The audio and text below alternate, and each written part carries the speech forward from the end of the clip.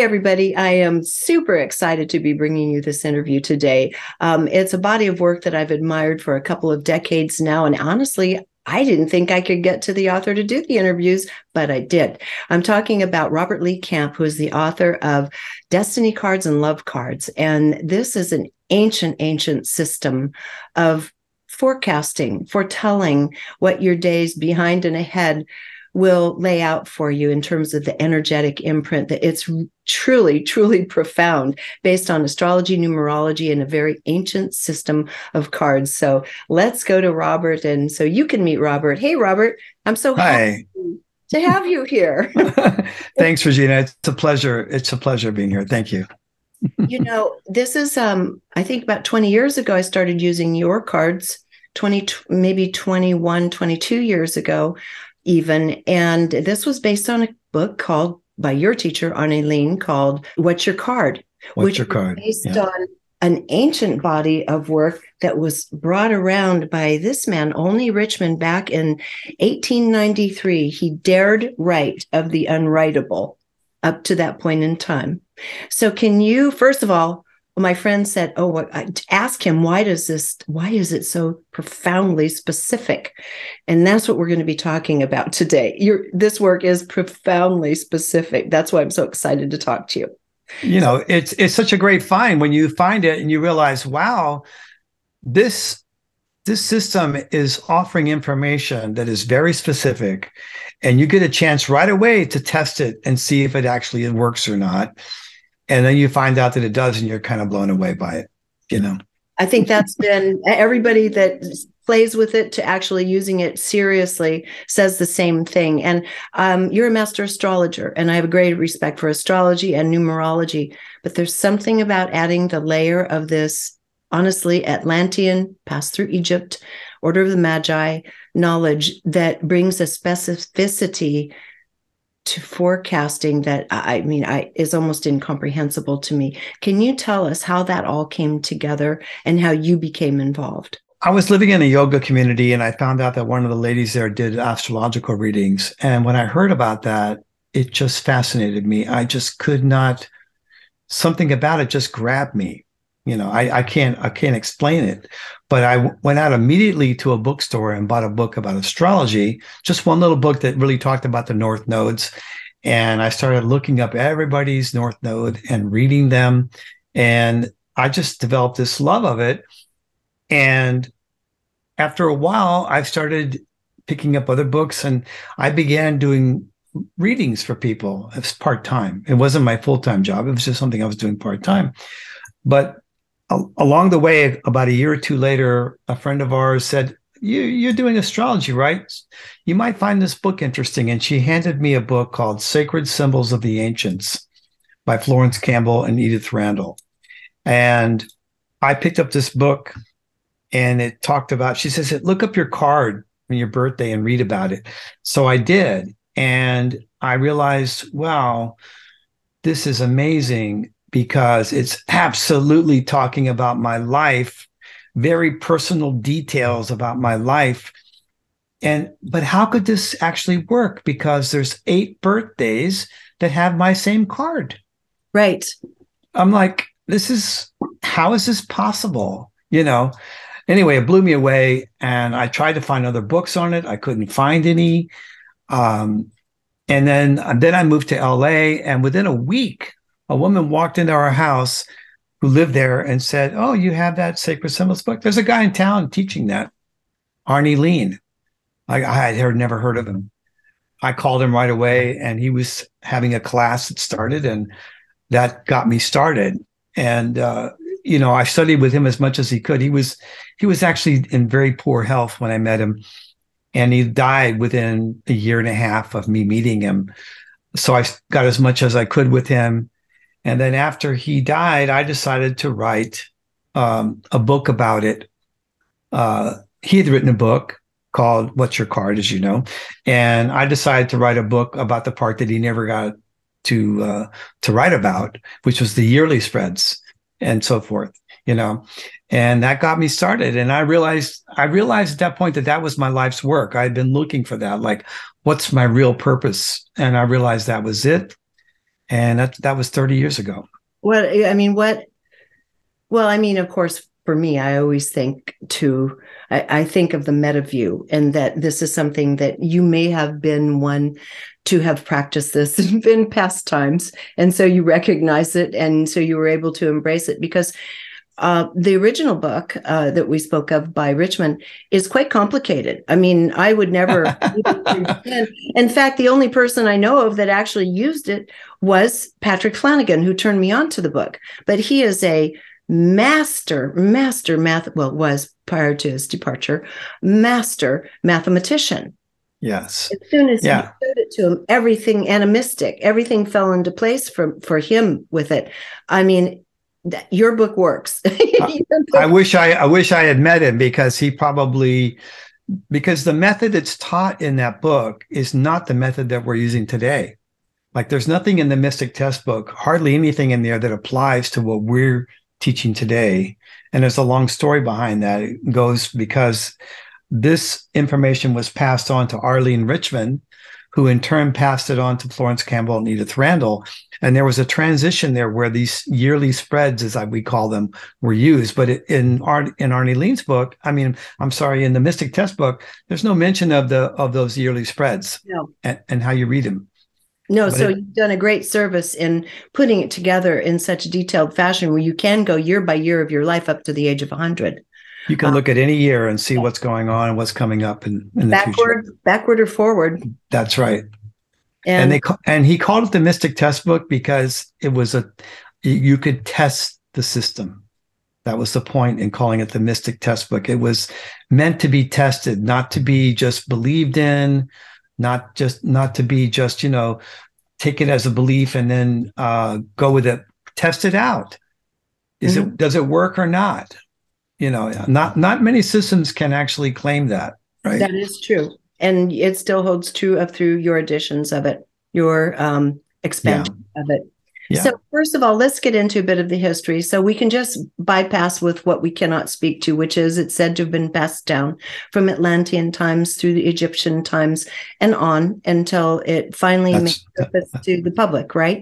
That's correct. Yeah. Okay. And it was published for the public finally in the late 1800s. So do you think that there was some kind of window that was understood, that was opening in consciousness, that it was now okay to share with the masses that knowledge? That's what Olney Richmond said. He said that he was given permission to make this public for the first time. And before that, the world had been in such a dark period that anybody who would have revealed this would have been killed, It's interesting because Seven Thunders Publishing, Seven Thunders has meaning. And it goes back to, if you would like to share with us, if you remember, I don't know if you know it verbatim, the quote that's in the books regarding the notion that the time had come. It's a very almost cryptic but sweet passage. Yeah, it's in chapter 10 of Revelations, where he says, the angel held a little book in his hand, and he says, you must devour this book. And he devours the book. And then the angel says, speak not about this knowledge of the seven thunders, but in the future you will, basically. I could get the book and read it to you. You have it in your hand. It's right in the very beginning. It's basically, you've done the synopsis. It's in the very beginning. So that's it. The point is, it's in Revelations 10. Yeah, and Olney Richmond said that was his signal that it was time to make it public. So now we dive into it. So the cards themselves have existed for over 1,000 years and have the same symbolism on them.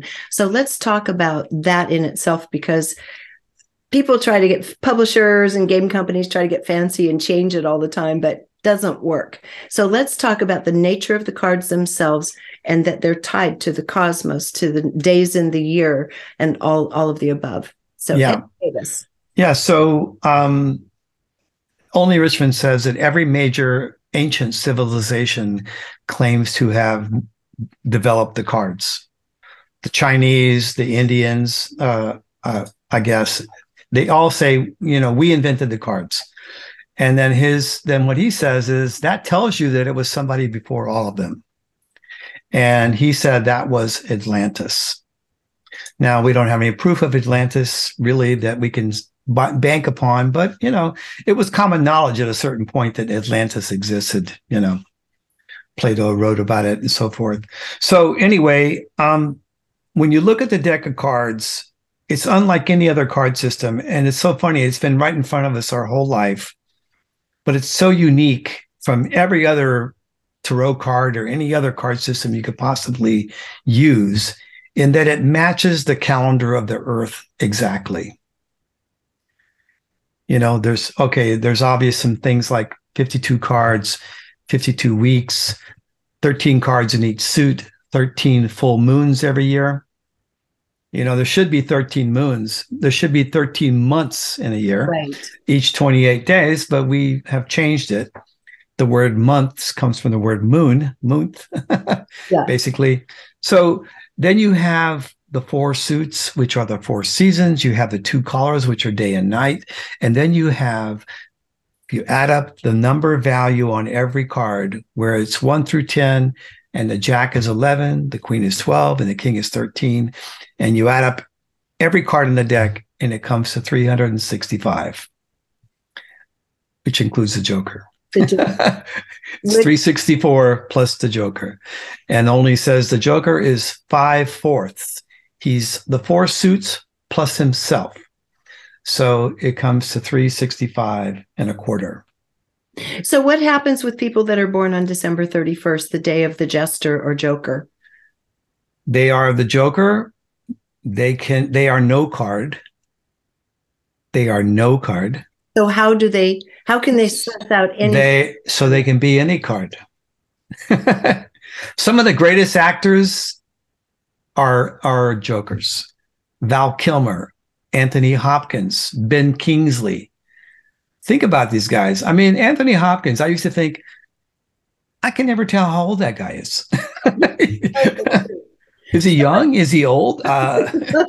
So for when they're trying to look up a year or destiny, if they can be any card, they cannot be read by this system. Anything. They can't be read by the system. Now, people have come up with theories about how you can read them because they just can't accept the fact that you can't read one birthday. Yeah. But I don't have that problem. I just let them go. I've done astrology readings for them, but I don't do any card readings for Jokers. Yeah, I don't blame you with the system.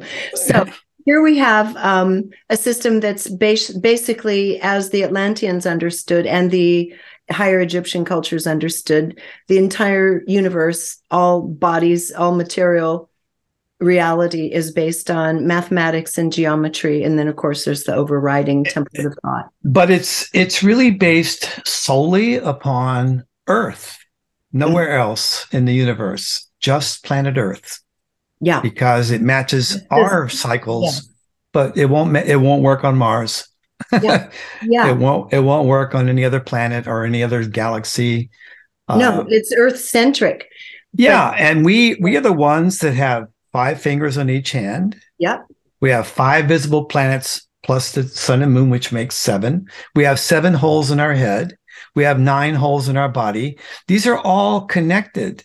Everything's connected. Everything about living here on this planet at this time is embodied in the cards and embodied in basic spiritual numerology, you might say. Yes. So now that we understand that, let's go into the quality of some of the cards themselves. For example, the suits and the seasons and kind of what that generally represents. And then we'll go into the cards, which also have numeric value, a king being 13. Sure. So the suits are interesting. There's hearts, clubs, diamonds, and spades. Hearts is a spring. It represents childhood. It represents relationships. Because in childhood, you're meant to be surrounded by love, by family. So it's all that. And if you know any heart people, they are so involved in family drama. It's all about the family. Yeah. It's so interesting. I mean, when you're another suit, you look at them and you go, you guys are crazy. What's with the family? I do a family in California. The father was a king of hearts. The wife was a four of hearts. And they had three daughters. They were all hearts, 7, 8, and 9 of hearts. And I thought, wow. And this is interesting because there's only 12% of the birthdays are hearts. So somehow they all ended up together when there's so few hearts birthdays, you know? So hearts are all about love and about relationships, about feelings, and they're really strongly connected to family and home. Then you go to the clubs. Clubs are people in school age. So you're in the house and now they put you in school. So now you're a club. And if you're a club like you are, you're a triple club. And if you have a kid, you can't wait until the kid can start talking. That is true. I want to have a conversation with my kid. Boy. And my son and my whole family are clubs. Everyone in my family, including my son, including my son's father, we're all clubs. And it's true. And when my son started talking, it was like, yes. And he wanted to know pretty profound things for a wee one. And so we had great conversations throughout his young life. Yeah. And clubs are all about knowledge. They're about learning. They're the ones that love to read books more than everybody else. They are all about details. They can pick out little details about things that other people miss, you know. But mostly it's about communication with clubs. Mm-hmm. Makes sense. Okay. Yeah. And then you move to diamonds. Diamonds represent fall. That's the harvest season. Diamonds are all about value. They're about money and about the value of things and the value of themselves as well. They're looking for value in themselves in life as much as they're looking for it in the world. They're the adults of the deck. If you have a diamond child, they don't like to be treated like a baby. Like they want you to treat them like an adult. They hang out with adults, with older kids. Diamond kids will hang out with older kids. Then you come to spades. Spades are the workers of the deck. And this is the suit of wisdom. So spades, no matter what number they are born with a certain amount of wisdom. Like they just know stuff. They just know stuff. But they're really into work. All the workaholic birthdays are spades, you know. All the workaholic birthdays are spades. 8 of spades, 10 of spades. All the spades, though, can be workaholics, you know, because, you know, like my wife is a king of clubs, but her ruling card is a spade, and all of her karma cards are spades, and she cannot stop. She just can't stop. She can't stop. She doesn't have to work, but she has to work. You know what I mean? She doesn't need to work. She doesn't need the money, but she just has to always be really busy. So you take a heart, club, diamond, spade, and put them in a room and show them a beautiful painting. And the heart will go, oh, I can just feel the love in that painting, the love that was put into that painting. And I'm getting that. And the club is saying, I'm getting what the painter was trying to say. Or they think they are. No, well, that's how they look at it. You know, I'm getting the message here that this is all about. And the diamond goes, I wonder how much that thing cost. I would never pay that much for that painting. And the spade is going, wow, look at all the detail that went in and the work that went into making that painting. That's like a basic thing. Now, everybody who's listening should know that you're not just one card. You are your birth card, which we're talking about, but you could also be 2 suits or even 3 suits in some cases. You know, you could be a diamond and a spade or a diamond and a club. So you may have multiples of these influences in your life. Okay, so now let's go to the cards themselves and what the cards originally meant. What did the king, everything about the symbology in the beard, symbolism in the beard and everything, what does the king represent? Well, the king is the master of his suit. Whether it's a man or a woman, the king is the one who has mastered that particular area of life. King of Hearts is called the father card. If you're married to a King of Hearts, it's going to be their way or the highway. Okay. About the kids, about the house, how things are run. Okay. And it could be a woman or a man. Yep. Makes sense. King of Clubs is a master of knowledge. You know, I love King of Clubs. My wife's King of Clubs, but I love them because they're honest and they're great communicators, and they will never compromise their truth for anything. You know, I love that about them. They're very independent, you might say, but they do love being married, which is an interesting combination. You know, some cards are very independent and they're never going to really get married. It's not going to happen. But these guys, they love relationship. So they have a lot to be admired. They're not perfect, but they have a lot to be admired. Then you go to the King of Diamonds, the only one-eyed king. All about acquisition. Oh, one-eyed? The one-eyed king. There's 3 one-eyed cards in the deck. And we'll talk about the other ones if you want. But the King of Diamonds is a one-eyed king. So they see things their way and have a hard time seeing it from other points of view, seeing other people's points of view about things. And they're generally about acquisition. They really know about business. They know about the value of things.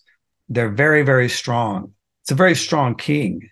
I mean, there's women that are king of, you know, Angelina Jolie, Faye Dunaway, you know, King of Diamonds, very, very strong. You know, who was it? Sharon Stone, right? She used to say, men complain about women faking orgasms, but men can fake whole relationships. I remember that quote. Everyone's going to laugh out of it. That's a King of Diamonds talking to you there. Yeah. You see, it's very interesting. So, you know, these kings are the masters of their suit. And so they generally assume a position of authority in life. They often just go right into it without anybody prompting them. You know, I have a good friend. She has a daughter, and she's a king of clubs. And when she was 6 years old, she walked in, the mother walked in and she was teaching a class to all of her friends. She had all of her friends in her room and she was teaching them something. It's like, whoa. It just happens. Right. You know, for kings. Okay. So let's go to, do we do the spades? King of Spades. Yeah. We talked about, King of Spades. Yeah. King of Spades is the most powerful card in the whole deck. It is Tiger Woods married one. Now he knows. There's only one birthday of that card too. You know, there's only one King of Spades. Birthday? There's only one January 1st. There's only one Queen of Spades. There's only one Ace of Hearts and only one Two of Hearts birthday. These are the most rare cards in the deck. Whereas there's 12 King of Clubs birthdays. Wow. There's 12 Ace of Diamonds, 12 Two of Diamonds, and 12 Queen of Clubs birthdays. Okay. So when you look at a King of Spades and Queen of Spades, you're looking at a card you won't run into very often. You know, so King of Spades they're very, very strong.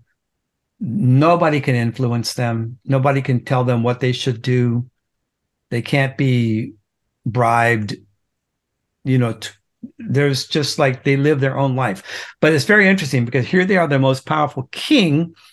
But because their ruling card is a 5, their ruling card is a 5 of clubs, they often run away from having to take responsibility. They often don't want to jump into that king role. They want to just have a life where they just run around and have fun.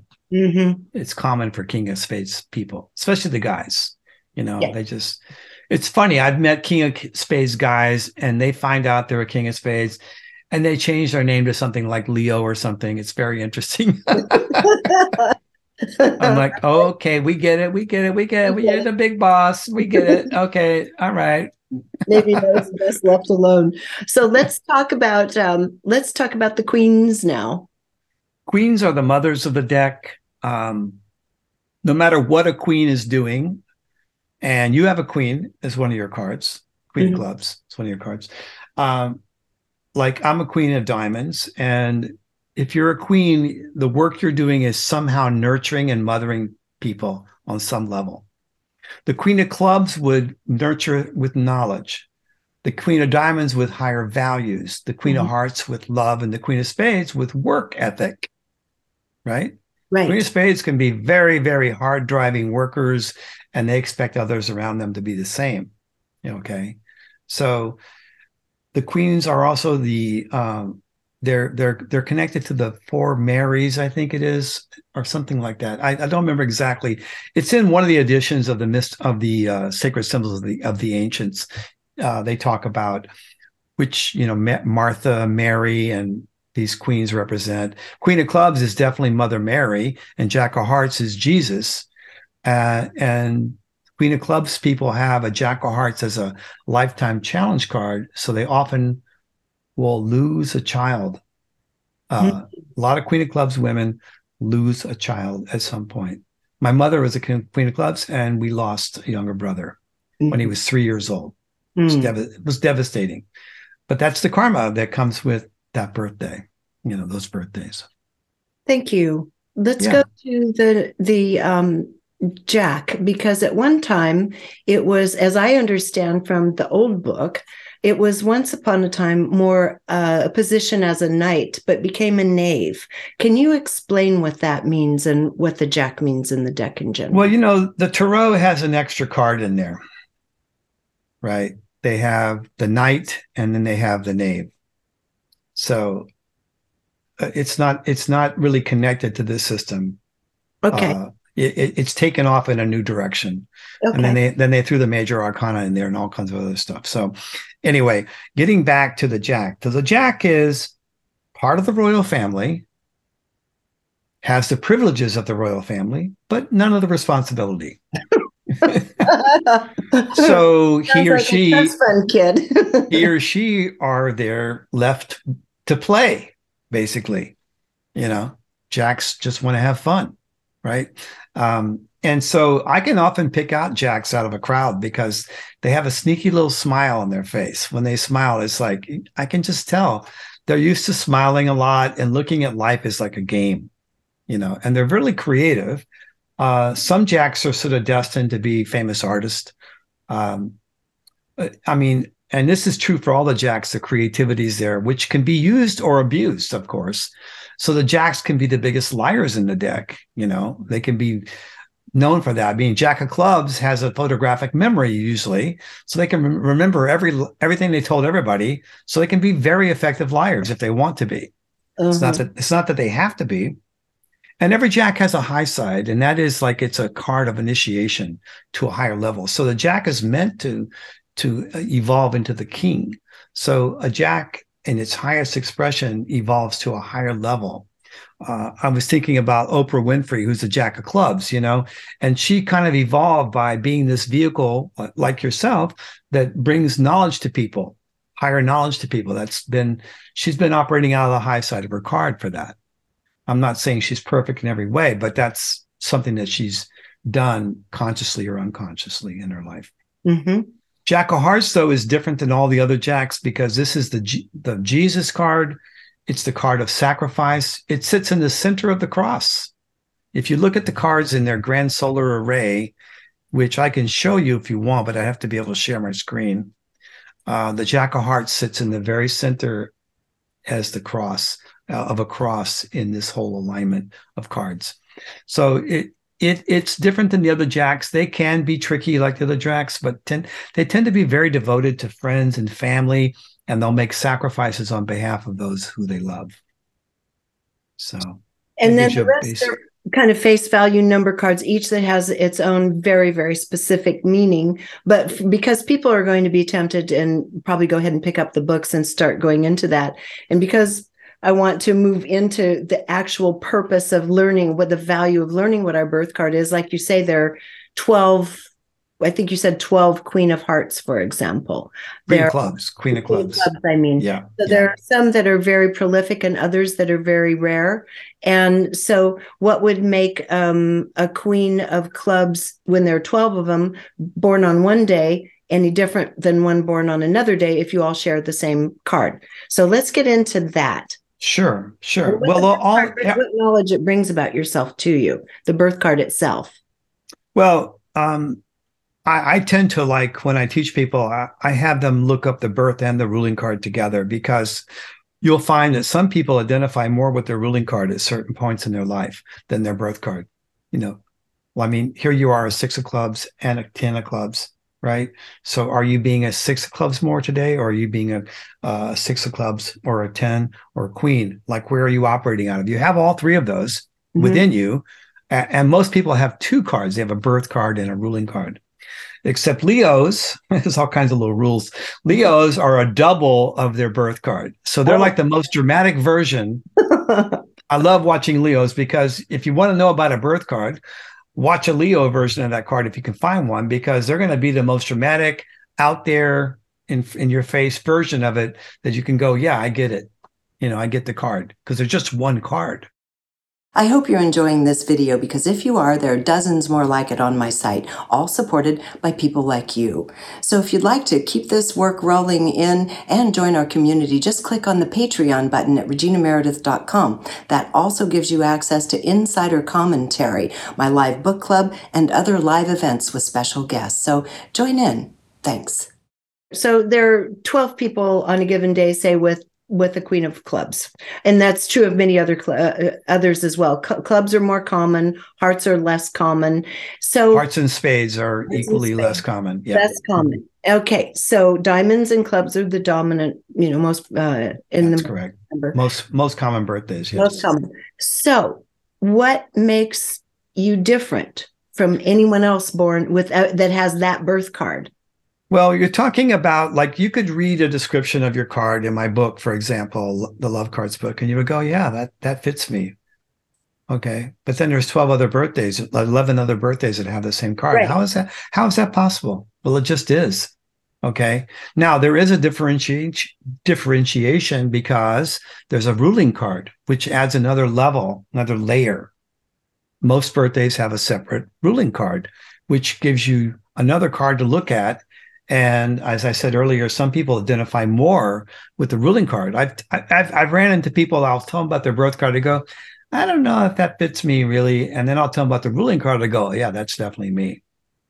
So it's like we sort of choose to identify on some level with cards at different times in different amounts.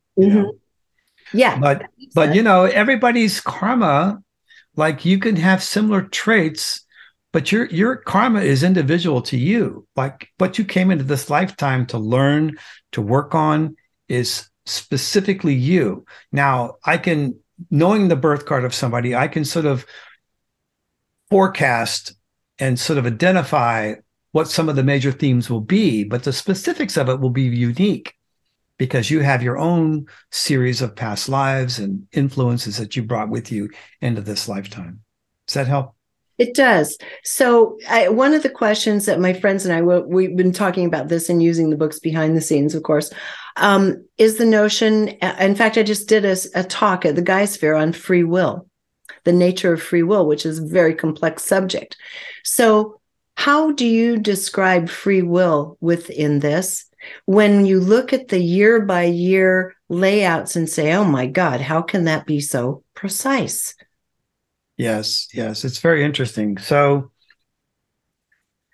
I've been toying with this whole notion of free will for a long time in my own mind, and I'm finding that more and more that things we do not choose to do.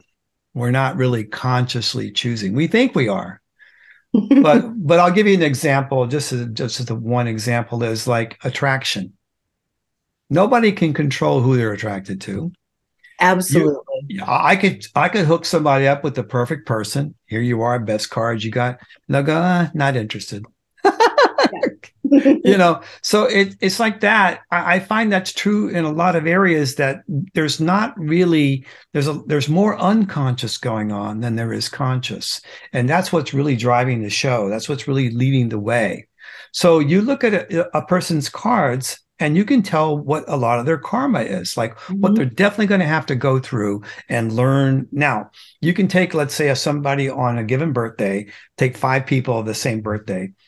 They're all going to have different degrees of the different aspects of that card. Some will have this aspect emphasized more.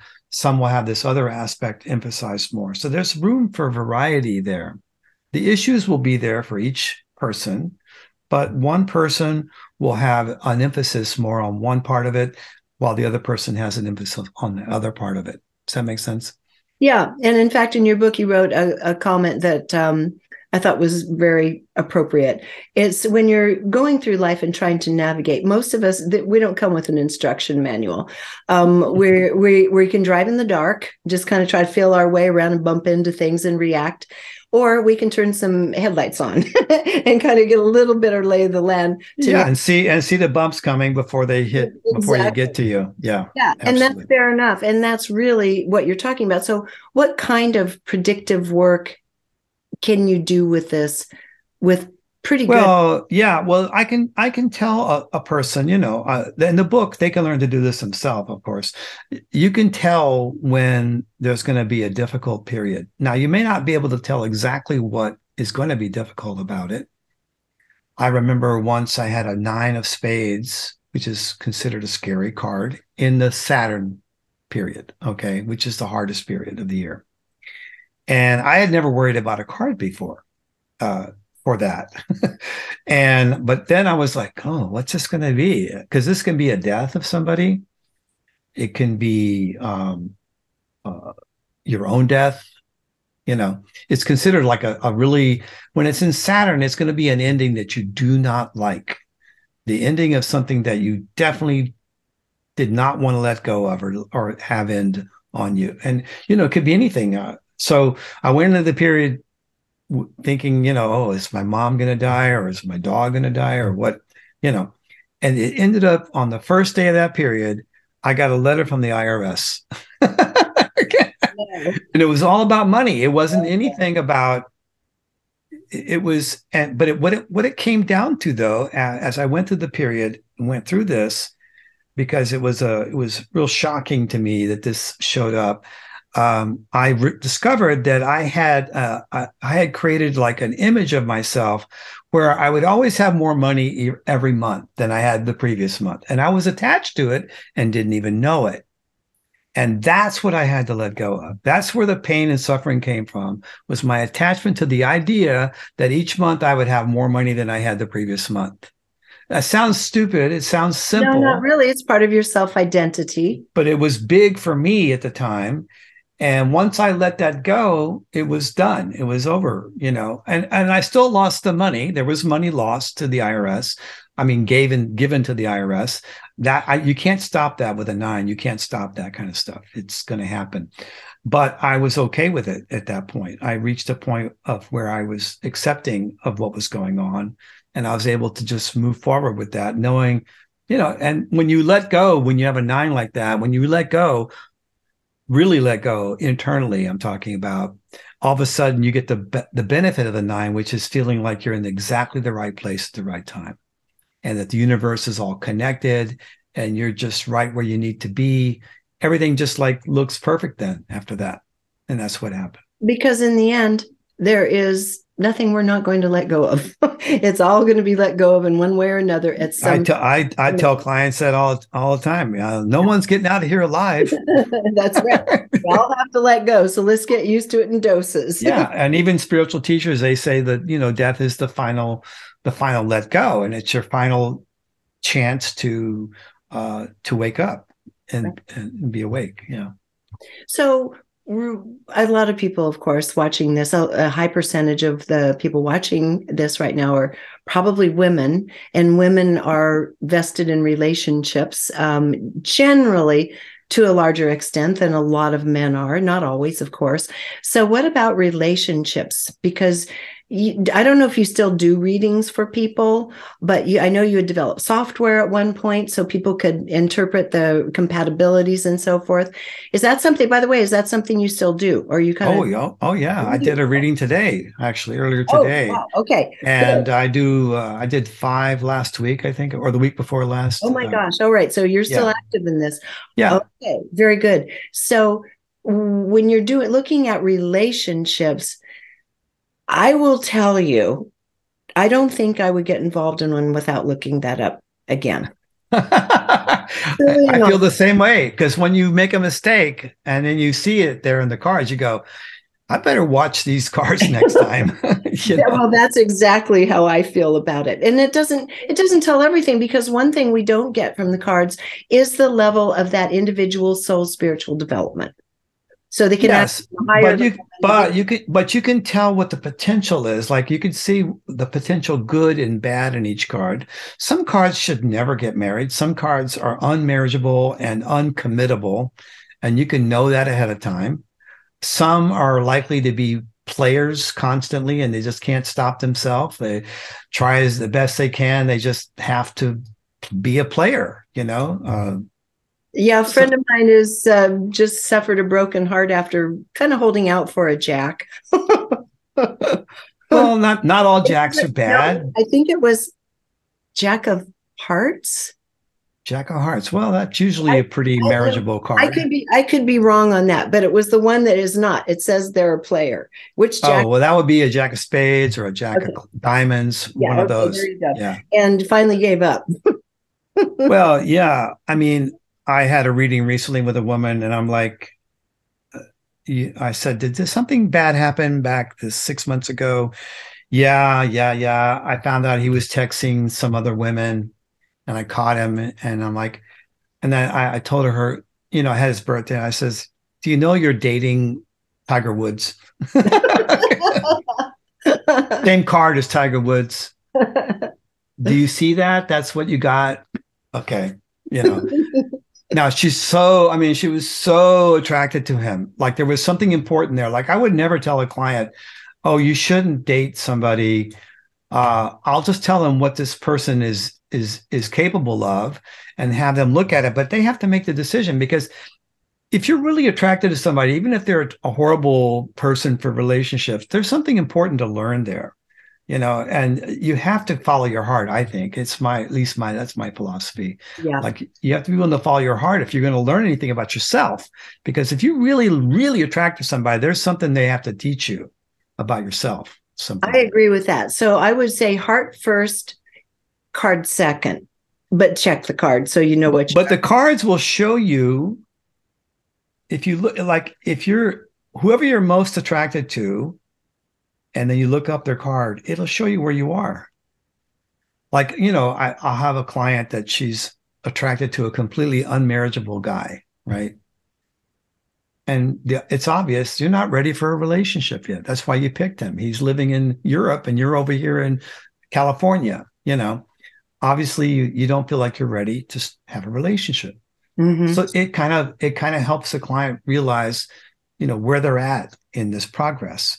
Mm-hmm. So it's really good by reflection. So I like this. You can't control who you're attracted to anyway. So I suggest my clients just look at who you are attracted to. For information about where you're at and what's coming next for you.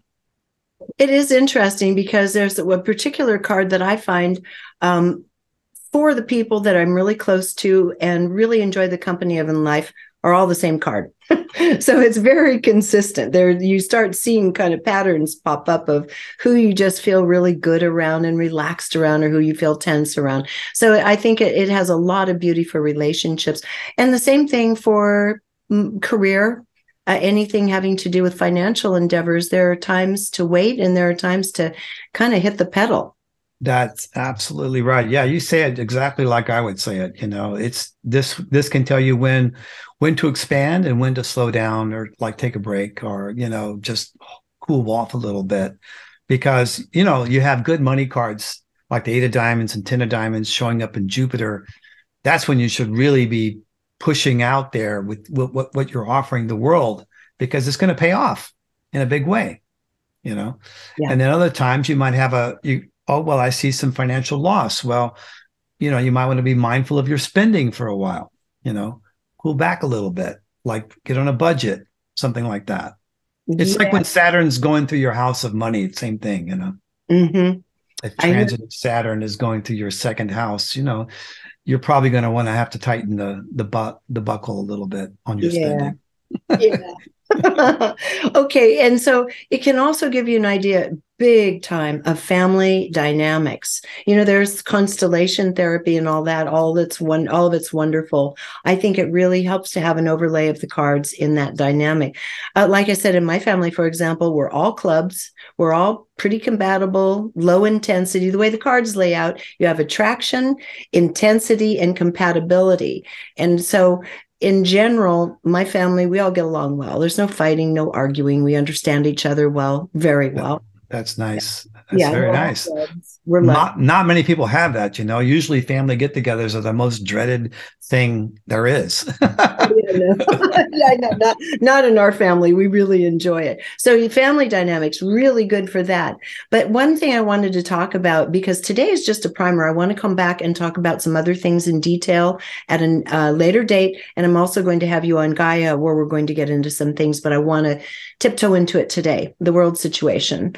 I mean, the economy, there's so much to look at, but let's just go right now with some of the world leaders who are, from most of our vantage points, looking a little concerning. The situations are concerning, and the leaders that go along with it, maybe not. So can you go ahead and give us a kind of a sketch of what you're seeing among some of the main players, such as Biden and Putin and whoever else you choose to put into the mix? Maybe. Well, what I find fascinating right now is the fact that Putin, Zelensky, and Xi Jinping. Yeah, I don't know. I don't know how to say his name, honestly. I just say Xi. Yeah. They're all two of diamonds. All of them? All of them. Okay, All wait. three. Okay. That's weird. Now tell me the implication of this. Well, I'll tell you in a second here. So let's see. Xi Jinping is a Gemini. Zelensky is a Aquarius, and Putin is a Libra. So they're all air signs too. So one thing about this is two of diamonds is known to be, I don't want to insult anybody, but they have an issue with being honest. Okay. They have two things built into their karmic pattern that make it very easy for them to lie about everything. So anything out of Putin's mouth or Xi Jinping is complete lie. It's all lies. Zelensky. Zelensky too. He's being the good guy right now. He wasn't such a good guy before this, by the way. I mean, if you look in the past, there's a lot of corruption in his government and things too. But now he's being forecast or put out there as a good guy, and we're all behind him and all that, which is fine. You know, it's fine. But what's cool about that is that Zelensky knows exactly what Putin's doing and why he's doing it, because he's the same card. He knows exactly what he's doing. And he'll say, you know, Putin's saying this, but this is the truth. You know, it's kind of cool in that way. I think that's kind of cool. Biden is a King of Hearts and a Four of Clubs. And it turns out that the Four of Clubs is in a moon position to the Two of Diamonds. So he wouldn't do well competing with any of these three. Okay. He's doing fine as long as he keeps his distance from them. But the closer he gets to them, the more he's going to go their way in some fashion. And you know that Biden is there. It's becoming obvious that he and his son have made business deals and money from China and so forth. And so, you know, it's coming to light, let's say. Yep. Trump, I don't like Trump. I want to say that right up front. I don't like him because he's like such a liar. He's a Three of Diamonds. But wait a minute, you just tossed that away. He's the Three of Diamonds. Are Three of Diamonds liars too? They can be. All threes can be big liars. Okay, because they're really all the creative cards, the jacks and the threes, the ones that are super creative are the ones that make up stories. Okay, they can make up stories very easy to come up with something plausible. Okay, I mean it's completely unlike your card, Six of Clubs. You're all about honesty. Sixes are all about responsibility. Okay. So, but the threes, Three of Diamonds and Trump. But the one thing that Trump had going for him in the international stage was that all these Two of Diamonds were moon to him. So he has the power with them. That's one thing that he had going. Interesting. His card trumped their card, no pun intended. So now where does this leave Biden? Well, because you said Trump doesn't have good cards. Trump's not going to do much this year. But I mean, didn't you say Biden also has an Ace of Hearts, which is the one that won't? No, he's a King of Hearts, and he's a Four of Clubs. King of Hearts. Okay, gotcha. Yeah, he's a Scorpio King of Hearts. Actually, he's a double four. So he's all about control, and he's a King of Hearts, and that's why he gets touchy-feely with the girls. Yeah, Always, sweetheart. they have to remind him, there was keep your hands off Put the your hands in your girls. pocket, Joe. Yeah, Joe. He just can't stop himself. He's too old now to change. So what's he gonna do? He is. I mean, really, when you look at the whole cast of characters, of the people that are coming up, and we don't even know exactly. We know Trump's going to try to run again, but you say his cards aren't good and his astrology is not good for that. Is there anyone out there who looks kind of like their cards are rising? Well, absolutely. The governor of Florida, he's got good cards. Well, that's what I was wondering, because he's the most prominent person poking right now. I haven't looked ahead really to see. I haven't looked at it. I don't usually do that until we get a little closer to the election. He hasn't even formally announced he's running. Right. He hasn't even announced that, but I'm pretty sure he will. I don't, again, I haven't really looked into it. I don't want to comment too much about it because I haven't really looked into it in depth yet. But I like him. I like him because I used to have a neighbor that was his birthday, and I really liked him. He was very honest and he had standards. He had moral standards. Virgos are all about perfection, and they're always trying to like improve things. I'm not saying they're perfect or anything, but they at least have that going for him. What card is he? He's a 10 of clubs and an 8 of diamonds. Oh, okay. Now those cards are in the crown line, so he was destined to rise up to a high level in his lifetime, and I don't think he's done rising up. I think he's got a lot more rising up to go. Interesting. Well, that looks at the U.S. Okay, so you got two liars, three liars. Here's the thing that I think that I'm becoming much more aware of this. This you can call this the age of corruption, the age of the thief, the age of greed, of fraud. That's what we're in right now. And it's everywhere. It's everywhere. Everywhere you look, it's there. This whole bailout of this bank in California. Yep. Why they bailed it out? Why we, the taxpayers, are paying for it? Why didn't it get attention? Why wasn't there discussion about it? More discussion before it happened. This is going on every single day in our world. And really, it's beyond our control. You and I have nothing to do with it. I mean, we can put out information, we can put out some objective thought about it and so forth.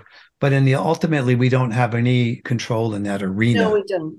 But what about, okay, so then you have Credit Suisse, and they made it sound like, well, the other bank's buying them out. Well, the other bank was bailed out to the tune of $250 billion by the Swiss government. So even Credit Suisse has been bailed out. So now who's calling the shots? Who's deciding who gets bailed out? Exactly. And the SVB, the bank in California, the top 10 people that had money in the bank all got bailed out. It was 10 people that had over $14 billion they got bailed out. Who decided that? Same thing over and over. So what do you do? What do you do? Well, what I'm wondering right now, and a lot of people are wondering, because in some of the astrology, it's certainly appearing that April and into May could start getting pretty shifty. And shaky. Is there any way using the card system to tell if we're going to, en masse, have a sort of a greater slide economically versus an uptick?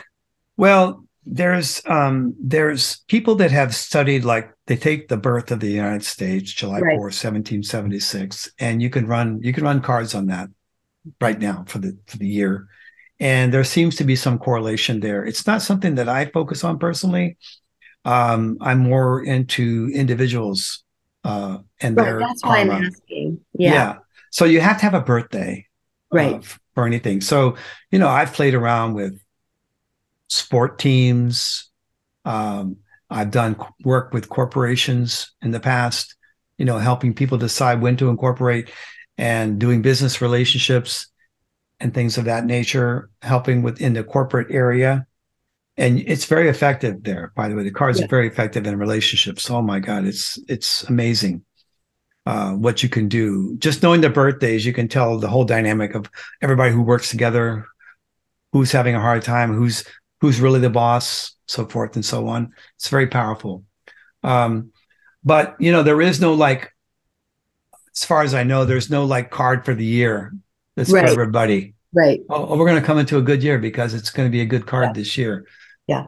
I don't know that. And we can just look around at the headlines and what's not making the headlines, what's being buried, and figure it out for ourselves. I mean, we're in a very slippery period of time economically. I mean, everything's. Well, the corruption is everywhere. You can just count on it.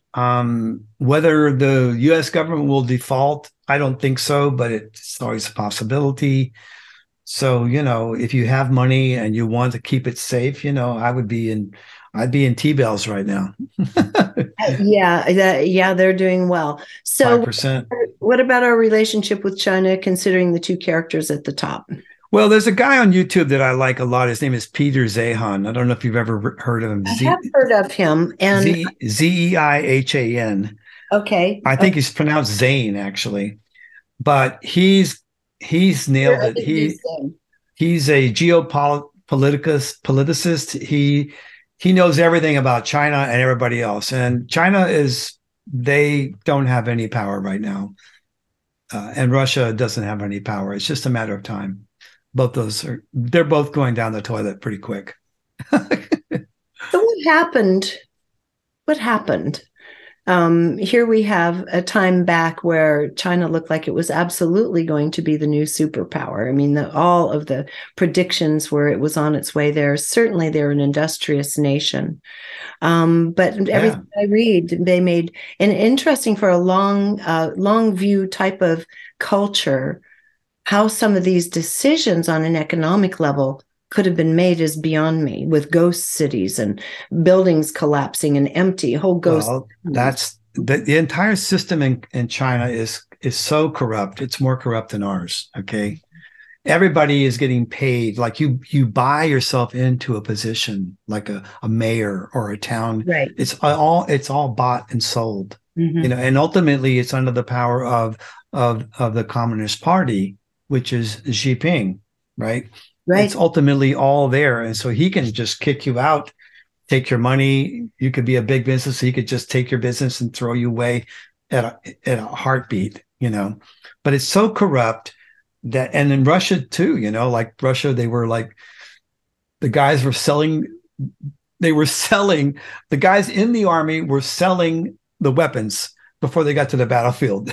Yes, I read that. That kind of stuff is. So China is similarly like that. And see, they grew so fast. They grew so fast, in such a short period of time. But all that growth was based on the U.S. protecting all the shipping lanes and giving them access to the markets. It was all based on that. So now we're pulling back from that. And now China's got some big problems. Yes. We took away all their chips, I saw a video of this guy who lived in China for a long time, and he said, he says, let me give you an example. So China, they could make ballpoint pens, but they could not figure out how to make the ball point. The ball that's in the ballpoint pen. Right. So the Chinese government issued an edict. This is about 10 years ago. Make a ball for the ballpoint pen so we don't have to import these anymore. It took them 6 or 7 years to do that. Wow. Okay. I think they figure that out on their own. Okay. Well, one thing I've heard they're figuring out is because of the shipping issues and so forth, the shipping lanes you spoke of earlier, and because of all the breakdowns during COVID showed the vulnerability of systems is my understanding is they're starting to invest in a fairly large projects anyway, hundreds of millions of dollar factories and such in Mexico, so they can continue servicing, whether it's furniture or whatever the factory produces, so they can continue serving the American consumer without having to. I haven't heard of that, but you've heard of the Belt and Road Initiative, right? No, well, I don't think so. It's the hugest thing. It's the thing that they've been doing for the past 5 years. They've been going all over the world and giving countries a lot of money, paying off the politicians. I'm talking billions of dollars in order to get like rights to the ports. This is in Australia. This is in India, and other countries. And they constructed these things really crappily, like they normally do. They don't make things very well. Mhm. And they've paid off people all over the world while they had the money, trying to get some influence, because they really wanted to take over. They wanted to take over the US. They wanted to, be in control. But it's all coming to light now how bad it is, and it's not really working. They're not gonna be able to do it. So if you listen to Peter Zane, you'll find out there's really nothing to be concerned about as far as China goes. Okay. Yeah. And that's speaking also from an American kind of centric point of view. I get that. Yeah, so at large, just all of the money spent, all of the hype, just the whole notion of jacking up oil prices, blaming it on the Ukraine situation. And then even when I believe it was Chevron has the highest profits historically ever. It's all greed. It's all greed. people. It's all people being paid off. It's just corruption everywhere. It is, and people are suffering. Real people. They don't care about us. Trust me. So there's right now. I guess we just have to wait for the period of collapse. Greed doesn't go away on its own. People who have their little greedy fingers out don't voluntarily loosen their grip. No. And even when we see bad things happening, but you'll see that they get saved. Like the powers that be. I mean, look at Sam Bankman-Fried. He's a great example. Okay, I did a whole thing about him on YouTube and on Instagram. So what's his card? He has to have a buyer card. He's a Pisces. Let's see, Pisces 4 of spades. Yes, so he's a 4 spades and a 5 of hearts. So that's a divorce card. He's got really good cards right now. Like he may skate through this without getting really touched. Why? Well, why would he? How could he possibly do that?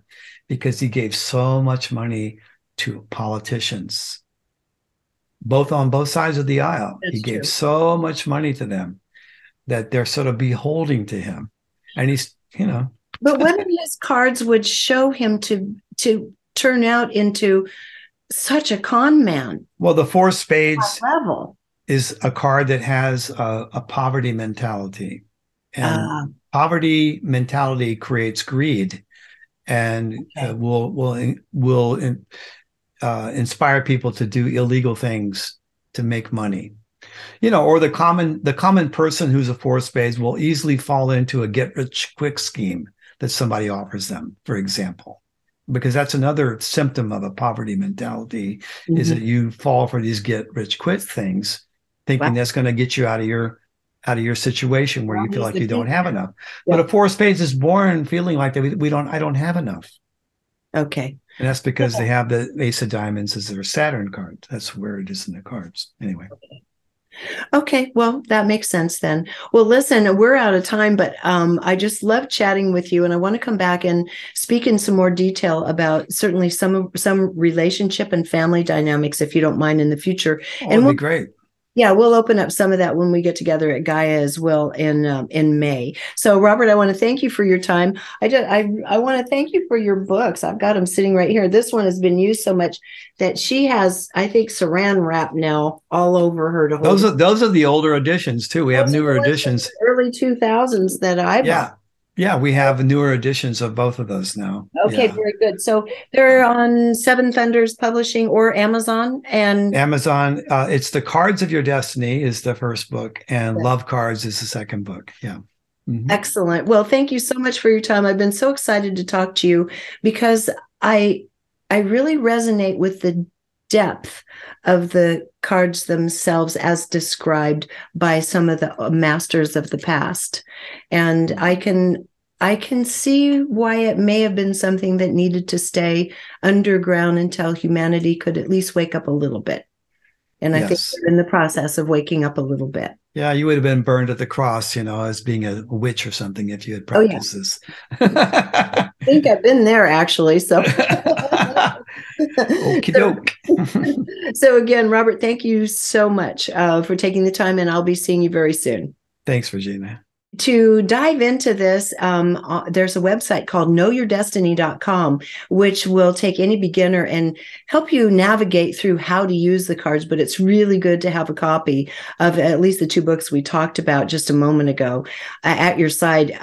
Seriously, I put them down for a few years and I picked them back up and looked at what had happened, thinking, ugh, why didn't I pay attention? Why didn't I keep these going? So I can't recommend them highly enough. They're just a wonderful guide. The headlights that we talked about a little bit ago to help navigate through all aspects of life.